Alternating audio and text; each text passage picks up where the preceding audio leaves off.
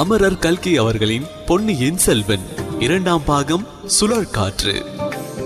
அத்தியாயம் 37. காவேரி அம்மன். வந்தியத்தேவனும் ஆழ்வார்க்கடியானும் ஆர்வத்துடன் எழுந்து போய் இளவரசரின் கட்டிலுக்கு பக்கத்தில் கீழே உட்கார்ந்தார்கள். இளவரசர் கதையை சொல்லத் தொடங்கினார். நான் சிறு பையனாய் இருந்த போது ஒரு சமயம் காவேரி நதியில் என் பெற்றோர்களுடன் படகில் போய்க் கொண்டிருந்தேன். என் தமையனும் என் தமக்கையும் கூட அச்சமயத்தில் படகில் இருந்தார்கள். அவர்கள் ஏதோ பேசிக் கொண்டிருந்தார்கள். நான் மட்டும் காவேரி நதியின் நீர் சுழித்து ஓடுவதையும் அந்த சுழிகளில் சில சமயம் கடம்ப மலர்கள் அகப்பட்டுக் கொண்டு சுழல்வதையும் கவனித்துக் கொண்டிருந்தேன். அந்த சின்ன சிறிய பூக்கள் அப்படி சுழலில் அகப்பட்டு தவிப்பதை பார்த்து எனக்கு வேதனை உண்டாகும். சில சமயம் படகின் ஓரமாக குனிந்து தவிக்கும் கடம்ப மலர்களை நீர்ச்சுழல்களிலிருந்து எடுத்து விடுவேன். அப்படி எடுத்துவிட்ட ஒரு சமயத்தில் தவறி தண்ணீரில் விழுந்து விட்டேன். தலை குப்பிர விழுந்தபடியால் திணறி திண்டாடி போனேன். காவேரியின் அடிமணலில் என் தலை இடித்த உணர்ச்சி இப்போதும் என் நினைவில் இருக்கின்றது. பிறகு வேகமாக ஓடிய தண்ணீர் என்னை அடித்து தள்ளி கொண்டு போனதும் நினைவிருக்கின்றது. எங்கேயோ வெகு தூரத்தில் பலருடைய கூக்குரல்களின் சத்தம் கேட்பது போல் இருந்தது. மூச்சு திணறத் தொடங்கியது. சரி, காவேரி நதி நம்மை கடலில் கொண்டு போய் தள்ளிவிடப் போகின்றது என்று நினைத்துக் கொண்டேன். பெற்றோர்களும் தமக்கையும் தமையனும் தம்மை காணாமல் எவ்வளவு துன்பப்படுவார்கள் என்ற நினைவு உண்டாயிற்று. அந்த சமயத்தில் யாரோ என்னை இரு கைகளாலும் வாரி அணைத்து எடுத்தது போல் இருந்தது. அடுத்த கணத்தில் தண்ணீருக்கு மேலே வந்துவிட்டேன். தலை, கண், மூக்கு, வாய் எல்லாவற்றிலிருந்தும் தண்ணீர் வழிந்து கொண்டிருந்தது. ஆயினும் என்னை வாரி எடுத்து காப்பாற்றிய கைகள் என் கண்ணுக்கு தெரிந்தன. பிறகு அந்த கரங்களுக்குரியவரின் முகத்தையும் பார்த்தேன். சில கண நேரம்தான் என்றாலும் அந்த முகம் என் மனத்தில் பதிந்து விட்டது. இதற்கு முன் எப்போதோ பார்த்த முகமாகவும் தோன்றியது. ஆனால் இன்னார் என்பதாக தெரியவில்லை. பின்னர் அந்த கைகள் வேறு யாரிடமோ என்னை கொடுத்தன. மறுகணம் நான் படகில் இருந்தேன். தாய், தந்தை, தமக்கை, தமையன் எல்லோரும் என்னை சுற்றி கொண்டார்கள். அவர்களுடைய துயரமும் பரிவும் அன்பும் ஆதரவும் என் கவனத்தை முழுவதும் கவர்ந்து விட்டன. சிறிது நேரத்திற்கு பிறகு என்னை தண்ணீரிலிருந்து எடுத்து காப்பாற்றியது யார் என்பதை பற்றி கேள்வி எழுந்தது. ஒருவரையொருவர் கேட்டுக்கொண்டார்கள். என்னையும் கேட்டார்கள். நானும் சுற்றுமுற்றும் பார்த்தேன். அந்த தெய்வீகமான முகத்தை எங்கும் காணவில்லை. ஆகையால் கேள்விக்கு மறுமொழி சொல்ல முடியாமல் விழித்தேன்.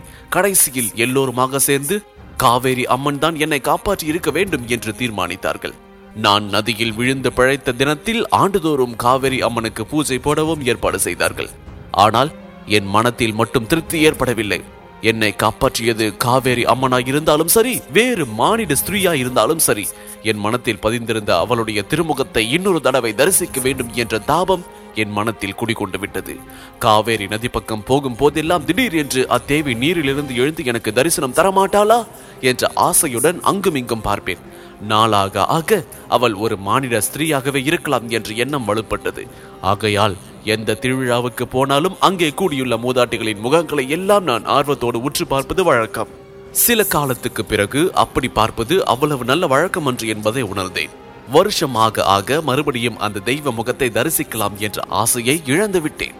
சுமார் ஒரு வருஷத்துக்கு முன்னால் நமது தென்திசை படைகளின் மாதண்ட நாயகனாகி இங்கு வந்து சேர்ந்தேன். அதற்கு முன்பே சேனாதிபதி பூதி விக்ரமகேசரி இலங்கையில் பல பகுதிகளை பிடித்திருந்தார். இந்த அனுராதபுரம் பல தடவை கைமாறி அப்போது மறுபடியும் மகிந்தன் படைகளின் வசத்தில் இருந்தது. இந்த நகரை நம் வீரர்கள் முற்றுகையிட்டிருந்தார்கள். முற்றுகை நடந்து கொண்டிருந்த சமயத்தில் நான் இலங்கையின் பல பகுதிகளையும் பார்த்து தெரிந்து கொள்ள விரும்பினேன். பொறுக்கி எடுத்த 1000 வீரர்களை என்னுடன் சேனாதிபதி அனுப்பி வைத்தார். நம் சைனியத்தின் வசப்பட்டிருந்த எல்லா பகுதிகளுக்கும் காடு, மேடு, மலை, நதி ஒன்று விடாமல் போய் அந்தந்த பிரதேசங்களின் இயல்பை நன்கு தெரிந்து கொண்டு வந்தேன். இந்த இலங்கை தீவையொட்டி கடலில் பல சிறிய தீவுகள் உண்டு என்பது உங்களுக்கு தெரிந்திருக்கும். அந்த தீவுகளுக்கும் போய் பார்த்து வந்தேன்.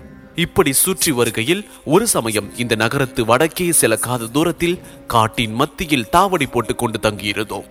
நாங்கள் தங்கியிருந்த இடத்தின் பக்கத்தில் யானை இரவுத்துறை இருந்தது. அங்கே இலங்கைக்கு கிழக்கேயுள்ள கடலும் மேற்கேயுள்ள கடலும் மிக நெருங்கி வந்து ஒரு குறுகிய கால்வாயின் மூலம் ஒன்று சேருகின்றது. அந்த துறையின் வழியாக சில சமயம் யானை கூட்டங்கள் இலங்கையின் வடபகுதிக்கு செல்வது வழக்கமாம். ஆகையால் அந்த இடத்துக்கு யானை இரவு என்று பெயர் வந்ததாக சொல்லுகின்றார்கள்.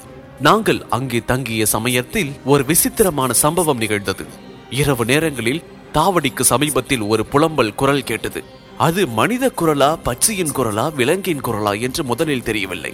கேட்பவர்கள் ரோமம் சிலிர்க்கும்படியான சோகம் அதில் துணித்தது. முதலில் தாவடியின் ஓரத்தில் இருந்த வீரர்களின் காதில் விழுந்தது. அதை அவர்கள் பொருட்படுத்தாமல் இருந்தார்கள். பிறகு பாசறையை சுற்றிலும் பல இடங்களிலும் கேட்டது. என்னிடத்திலும் சிலர் வந்து சொன்னார்கள். நான் அதை லட்சியம் செய்யவில்லை. பேய் பிசாசு என்று பயப்படுகின்றீர்களா? அப்படியானால் ஊருக்கு திரும்பி போய் அம்மா மடியில் பயமின்றி படுத்து தூங்குங்கள் என்றேன். இதனால் அவர்களுக்கு ரோஷம் வந்துவிட்டது. அப்படி ஓலமிடுகின்ற குரல் மனித குரலா, விலங்கின் குரலா அல்லது பிசாசின் குரலா என்று தெரிந்து கொள்ள தீர்மானித்தார்கள். ஓலம் அந்த இடத்தை நோக்கி ஓடி போய் பார்த்தார்கள். அவர்கள் அருகில் நெருங்கியதும் அந்த குரலுக்குரிய உருவம் ஓடத் தொடங்கியது. அது ஒரு பெண்ணின் உருவம் போல தோன்றியது. ஆனால் அந்த உருவத்தை இவர்களால் பிடிக்க முடியவில்லை. அதற்கு பிறகும் அந்த ஓலம் நிற்காமல் அடிக்கடி கேட்டுக்கொண்டிருந்தது.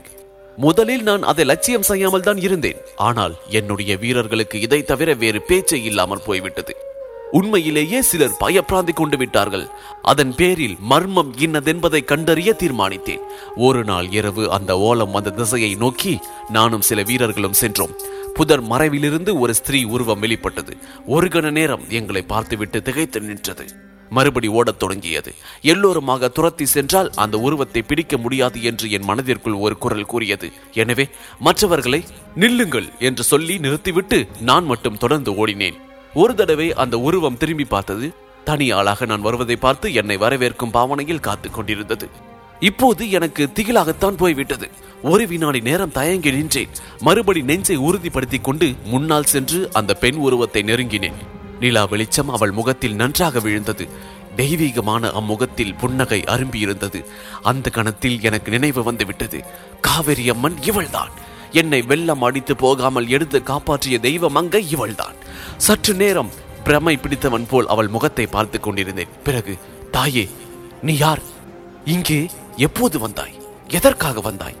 உன்னை எத்தனையோ காலமாக நான் தேடிக்கொண்டிருந்தேனே. என்னை பார்க்க விரும்பினால் நேரே என்னிடம் வருவதற்கென்ன? இந்த தாவடியை சுற்றி ஏன் வட்டமிடுகின்றாய்? ஏன் புலம்புகின்றாய் என்று அலறினேன். அந்த மாதரசி மறுமொழி சொல்லவில்லை. மீண்டும் மீண்டும் நான் கேட்டும் பயனில்லை. சிறிது நேரத்திற்கெல்லாம் அவளுடைய கண்களில் கண்ணீர் பெருக தொடங்கியது. அந்த கண்ணீர் என் நெஞ்சை பிளந்தது. அவள் ஏதோ சொல்ல முயன்றாள் என்று தோன்றியது. ஆனால் வார்த்தை ஒன்றும் வெளிவரவில்லை. உருத்தெரியாத சப்தம் ஏதோ அவள் தொண்டையிலிருந்து வந்தது. அப்போது சட்டென்று எனக்கு தெரிந்துவிட்டது, அவள் பேசும் சக்தி இல்லாத, வாய் பேச முடியாத பெண் என்று. அப்போது நான் அடைந்த வேதனையை போல் என்றும் அடைந்ததில்லை. இன்னது செய்வதென்று தெரியாமல் நான் செயலற்று நின்றேன். அந்த ஸ்திரீ சட்டென்று என்னை கட்டி தழுவி ஊச்சி மூந்தாள். அவள் கண்ணீர் துளிகள் என் தலையில் விழுந்தன. உடனே அடுத்த கணத்திலேயே என்னை விட்டுவிட்டு ஓடினாள். திரும்பி பார்க்கவும் இல்லை. நானும் அவளை தொடர்ந்து செல்ல முயலவில்லை. பாசறைக்கு சென்றதும் என்னை ஆவலோடு சூழ்ந்து கொண்டு கேட்ட வீரர்களிடம், அவள் பேயும் அல்ல, பிசாசும் அல்ல, சாதாரண ஸ்திரீதான். வாழ்க்கையில் ஏதோ பெருந்துயரத்தினால் சித்தபுரமாய் கொண்டிருக்கின்றாள். மறுபடியும் அவள் வந்தால் அவளை தொடர்ந்து போய் தொந்தரவு செய்யாதீர்கள் என்று கண்டிப்பாக கட்டளையிட்டேன். மறுநாள் முழுவதும் அங்கிருந்து தாவடியை கிளப்பிக் கொண்டு போய்விடலாமா என்ற யோசனை அடிக்கடி எனக்கு தோன்றி வந்தது. ஆனால் முடிவு செய்யக்கூடவில்லை.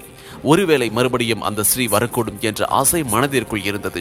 இத்தகைய யோசனையிலேயே பொழுதும் போய்விட்டது. இரவு வந்தது. நான் எதிர்பார்த்தது வீண் போகவில்லை.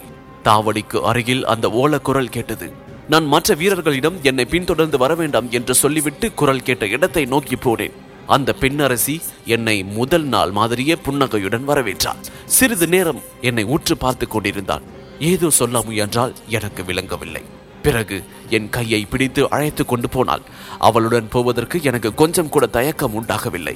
காட்டு வழியில் போகும்போது முள் செடிகளின் கிளைகள் என் மீது படாத வண்ணம் அவள் விலக்கி கொண்டு போனது என் நெஞ்சை உருக்கியது. கொஞ்ச தூரம் போன பிறகு ஒரு குடிசை தென்பட்டது. அந்த குடிசைக்குள் ஓர் அகல் விளக்கு மினுக் மினுக்கென்று எரிந்தது. அந்த வெளிச்சத்தில் அங்கே படுத்திருந்த கிழவன் ஒருவனை கண்டேன். அவன் நோயாக படுத்திருந்தான் என்பதை தெரிந்து கொண்டேன். அவன் உடம்பெல்லாம் பொறுக்க முடியாத குளிரினால் நடுங்குவது போல் நடுங்கிக் கொண்டிருந்தது. அவன் உடம்பையே சில சமயம் தூக்கி தூக்கி போட்டது. பற்கள் கிட்டி போயிருந்தன. கண்கள் சிவந்து தணல்களைப் போல் அனல் வீசின. ஏதேதோ உரு தெரியாத வார்த்தைகளை அவன் பிதற்றிக் கொண்டிருந்தான். உங்களுக்கு நினைவிருக்கின்றதா? இன்று பாதாள குகையில் நாம் பார்த்த மகாபோதி விகாரத்தில் ஒரு பிக்ஷு நடுங்கிக் கொண்டிருந்தார் அல்லவா? அவர் பேரில் தேவர்கள் ஆவிர்பவித்திருந்ததாக சொன்னார்கள் அல்லவா? அப்போது எனக்கு காட்டின் மத்தியில் குடிசையில் பார்த்த கிழவன் ஞாபகம் வந்தது. அந்த பிக்ஷுவின் பேரில் தேவர்கள் ஆவிர்பவித்திருக்கின்றார்களா அல்லது நடுக்கும் ஜுரம் என்ற கொடிய நோய் ஆவிர்பவித்திருக்கின்றதா என்ற சந்தேகம் ஏற்பட்டது. அதை பற்றி நான் பிரஸ்தாபிக்கவில்லை. ஏன் பிரஸ்தாபிக்க வேண்டும்? ஏன் அந்த பக்திமான்களின் நம்பிக்கையை கெடுக்க வேண்டும்? இந்த வருஷத்தில் இந்த பிரகார திருவிழா நடப்பதற்கு அனுமதி கொடுத்தேனே, ஒரு விதத்தில் பெரிய தவறு செய்துவிட்டேன் என்று தோன்றுகிறது. ஏற்கனவே பாதிக்கு மேல் அழிந்து போயிருக்கும் இந்த பிராதன நகரத்திற்கு குளிர்காய்ச்சலும் வந்துவிட்டால் என்ன கதி ஆவது? மிஞ்சமிருக்கும் ஜனங்களும் இங்கிருந்து ஓட வேண்டியதுதான். இவ்வாறு சொல்லி அருள்மொழிவர்மர் ஏதோ யோசனையில் ஆழ்ந்தார். சற்று பொறுத்து பார்த்துவிட்டு வந்தியத்தேவன், ஐயா, இந்த நகரம் எப்படியாவது போகட்டும், குடிசையில் பிறகு என்ன நடந்தது சொல்லுங்கள் என்றார். அப்பொழுது இளவரசர், குடிசையில் ஒன்றும் நடக்கவில்லை. அந்த மாதரசி நான் அதிக நேரம் அங்கு நிற்கக்கூடாது என்று கருதினால் போலிருக்கின்றது. உடனே என் கையை பிடித்து இழுத்து கொண்டு வெளியில் வந்து விட்டாள். பிறகு சில சமிஞ்சை மூலம் தான் சொல்ல விரும்பியதை சொன்னாள். அவள் சொல்ல விரும்பியது என்ன என்பதை என் மனது தெரிந்து கொண்டு விட்டது. இந்த பிரதேசத்தில் இருக்க வேண்டாம், இங்கே இருந்தால் இந்த குளிர் காய்ச்சல் நோய் வந்துவிடும். உடனே இங்கிருந்து தாவடியை பெயர்த்து கொண்டு போய்விடு என்று அவள் சமிஞ்சைகளின் மூலமாக சொல்லி என்னையும் தெரிந்து கொள்ள செய்துவிட்டாள். என் பேரில் அவளுக்குள்ள அளவில்லாத அன்பின் காரணமாகவே இந்த எச்சரிக்கை செய்ததாக அறிந்து கொண்டேன். தெய்வத்தின் எச்சரிக்கையாகவே அதை எடுத்துக்கொண்டு அன்றிரவே தாவடியை அங்கிருந்து கிளப்பும்படி கட்டளையிட்டேன். என்னுடன் இருந்த வீரர்களுக்கு அது மகிழ்ச்சியை உண்டாக்கிற்று. அந்த பயங்கரமான ஓலக்குரலை இனி கேட்க வேண்டாம் என்று எண்ணி அவர்கள் உற்சாகமடைந்தார்கள். இதன் தொடர்ச்சியை அத்தியாயம் 38 சித்திரங்கள் பேசின் இதில் தொடர்ந்து கேட்கலாம். இந்த தொகுப்பினை உங்களுக்காக வாசித்து நான் DJ முருகா.